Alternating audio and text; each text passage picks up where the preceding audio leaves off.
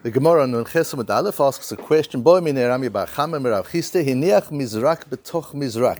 So now you've got these kalim that they use to hold the blood, and on Yom Kippur there's the blood of the seir and there's the blood of the par, so it's quite complicated. What happens if he's got these two kalim? At some point one is empty, one is full. What happens if he puts the full one inside the empty one kli within the other? V'kibel bo adam, and in that way he was mekabel the blood. He received the blood from the par or from the seir or whatever. Rashi says we're not talking specifically about Yom Kippur, we're talking about any time. Mahu, what is the din? Min b'mino chotzetz or eno chotzetz? And min b'mino is a word that we have in Yeridea very often. It's familiar, the whole idea. And when it comes to bitul, is it two things of the same sort or two things of two different sorts? So we get into the area of categorization here. And if you take two identical mizrakim, and you put you're holding the kind of one is inside the other, and the blood is put on the inner one, and he holds the outer one. Do we say that min b'mino, that the fact that they're exactly the same, is that chotzetz? Does that cause a chatzitza, an interruption, an insulation between the kohen and the vessel containing the blood, or not, or eno chotzetz? So let's go through the issue here a little bit, and then we'll see. So Rashi says min b'mino means one mizrak inside of another mizrak. So the two kalim are identical kalim. Is it chotzetz v'nimtza she'en kabbalah zu b'kohen, which would mean that this kabbalah, the receiving of the blood, wasn't done by the kohen. It was done by a vessel, a utensil. Shareinu ochez b'mizrak shehadam bo, because he's not holding the container in which the blood is. So where do we know from that there has to be a container altogether, and that he shouldn't be chotzetz? So that we have from a Gemara in Zvachim, Daf Chaf Daled Amud Aleph, where we learn talking about the floor of the Beis Hamikdash and the need to walk barefoot on the floor. Ma kli shores lo yehe davar chotzetz beino leven kli sharet, af ritzpa lo yehe davar chotzetz beino leven ritzpa. So we see here the idea that there should be nothing between the body of the kohen and the kli, the utensil that holds the blood with which he's doing the avodah. Why not? How do we know not? Because, says Rashi on that Gemara, because bekabbalat hadam ki dichtiv velakach hakohen. It says, "V'lakach hakohen hamashiach midam hapar." The kohen must take the blood. Shetehei lekicha be'atzmo shel kohen. The kohen himself, his body has to take the blood. So then, why not take it in his hands, like there are other things, with the Torahs and things like that, where he uses his hands? If it's so important that the kohen himself must receive the blood, why not receive it with his hands? So that we see the Vilna Gaon brings on that posuk.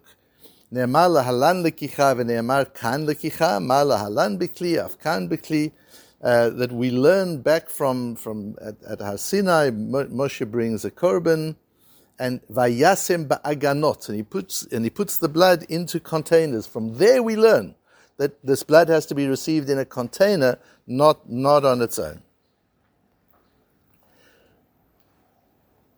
Why is all of this so important? So we learn that from a side comment of Tosfos, where Tosfos says, "Aval b'she'enu min or pshita dechotzetz." The Gemara doesn't ask about using two different min. You put the mizrak inside some other kitchen bowl or some other thing, then that certainly it would be chotzetz. V'lo kari be'velakach. V'chein beferik sheni dizvochim shelo yeh davar chotzetz beino leven kli shores. The Gemara we've just seen. V'chein beferik mokum shenagil. You remember back in Psochim Daf Nun Zayin, there was the story of Yisachar ish Kfar Bar Koi, who was a Kohen Gadol at the time of the Chashmonaim. And he used to be very precious about his hands. So he wore gloves, he put something around his hands while he did the avodah so as not to dirty his hands. The Gemara says, what happened to him in the end? And they said, an interesting story. He got in between an argument between the king and the queen of the Beit Hashmonaim. They were arguing about whether veal or lamb is better. And they said, let's call the Kohen Gadol. Who knows more about veal and lamb than the Kohen Gadol do? That's his business. So they call the Yisachar Ish Kfar Bar Koi, and he doesn't satisfy the king and the queen very much with the way he answers. They think he's ridiculing them, and he ends up losing both his hands. They chop off both his hands. Rav Yosef says he's fortunate that he got punished in Olam Hazeh and not in Olam Habo. Punished for what? For wearing a garment on his hands when he did the avodah. That's how serious Rav Yosef saw it, that he thought cutting off his hands, he got off lightly. He could have had something much more serious than that. So what is that about? So one gets a sense of what that's about. The sense that it's a kind of a zilzul. I think Rashi might even say it there. Kind of a zilzul b'kodshim. He's cheapening the kodshim by not using his hands. What's the idea here? The idea is understanding that the way we connect with the world is through our senses. If you remove one sense, you're diminishing the degree of connection. It's the way we experience the world, and it's the way we connect with the world. So we've got smell, we've got sight, we've got sound, we've got and taste, and we've got touch. And if we remove one of them, then we diminish our connection and our experience of the world. There's a lot of very interesting research at the moment as to what we've lost over the last year and a bit by not having tactile connection. People with people, but there was a long time where even with things, people were very careful what to touch. And you know what it is, you go into a fabric shop and you look and you touch the fabric, you want to feel the fabric. When something's important, you want to touch it and feel it.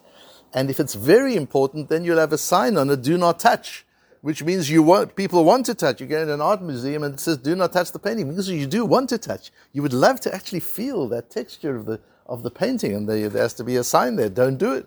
But the natural thing is to want to connect and to want to feel. So to put something between in the case of the Kohen, and the blood, and in this case, that's why we had to get the psukim to say maybe he should actually hold the blood in his hand. No, to have the machto is also good. Not only also good, that is the way to do it, but there should be nothing between his hand and the machto. He should want to feel it. He should want to hold it. He should want to touch it and use everything he can to be able to connect with it. That connection is what's really important. We see the connection to the floor of the Beis Hamikdash. These are physical objects, but they're physical objects that contain kedusha and spiritual energy, and that needs to transmit. And the way it transmits is through the senses. We have no other way of transmitting kedusha. We transmit kedusha from ourselves to things, or from things to ourselves, through the senses, and one of the senses is touch, and that's what tactility means, right? The touching, the sense of touch is then critically important.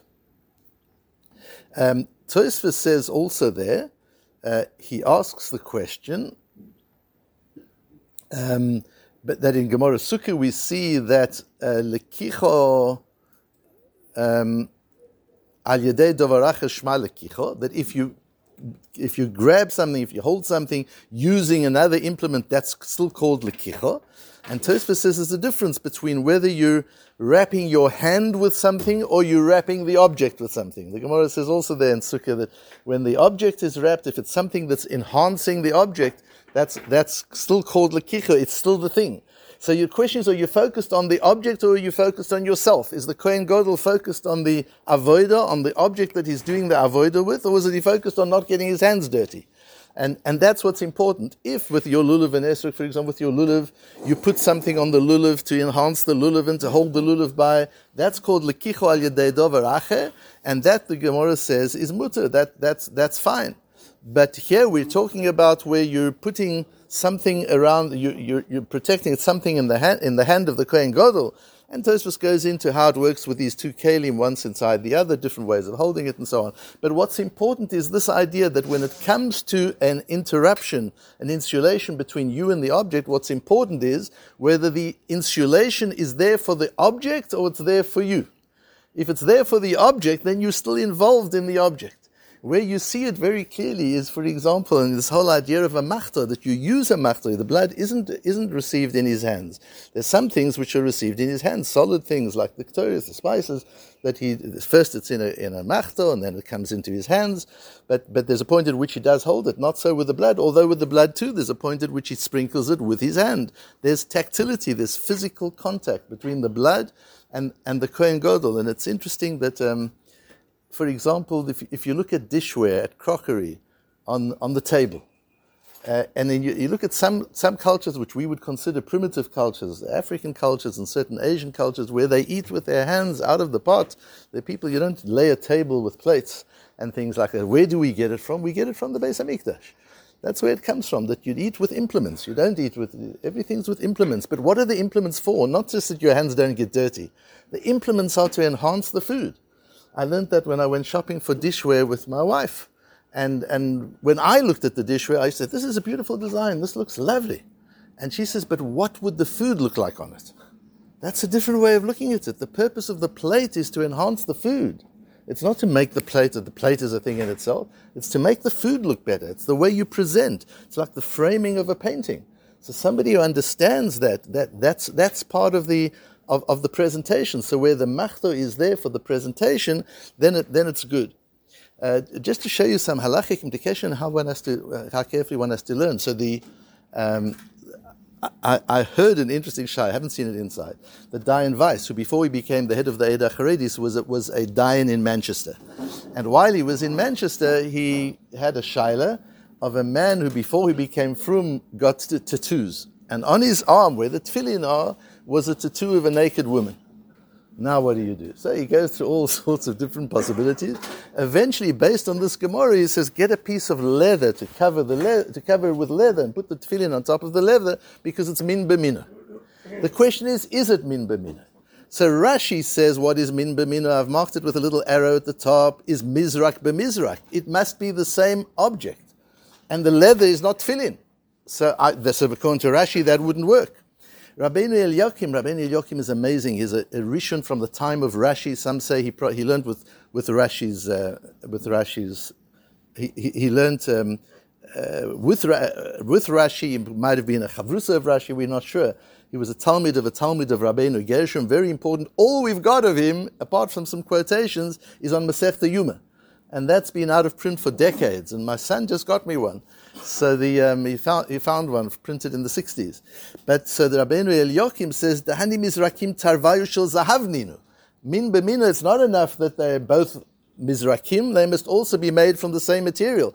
But it's not only that zahav. It doesn't help if one was a mizrak and one was something else, and they're both gold. That's not what Rabbeinu Eliakim means. Rabbeinu Eliakim means it's mizrak within mizrak, but that's not enough. In addition to it being a mizrak within a mizrak, it must also be a gold mizrak within a gold mizrak. They must both look similar to make it one unit, to make it one kli.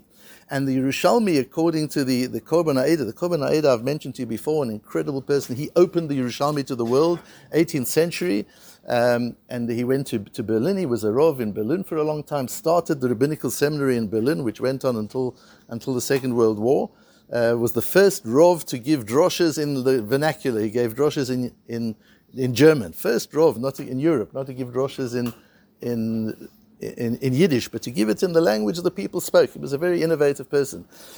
And he brings and explains on the Yerushalmi that the min b'mina mizrak kodesh b'mizrak kodesh ein achotzes. Based on the Lashon of the Yerushalmi, it must be the same level of kedusha. So we see three different levels of explanation of what min b'mina means. According to Rashi, it's enough that they're both a mizrak, but it's got to be the same object used for the same purpose. According to Rabbeinu Eliakim, it must also be made from the same material. According to the Yerushalmi, it should also be the same level of kedusha. But to put a piece of leather under its tefillin and say that it's min b'mino based on this Gemara, I can't see how you can possibly do that. So there are interesting halachic discussions around the Gemara as well.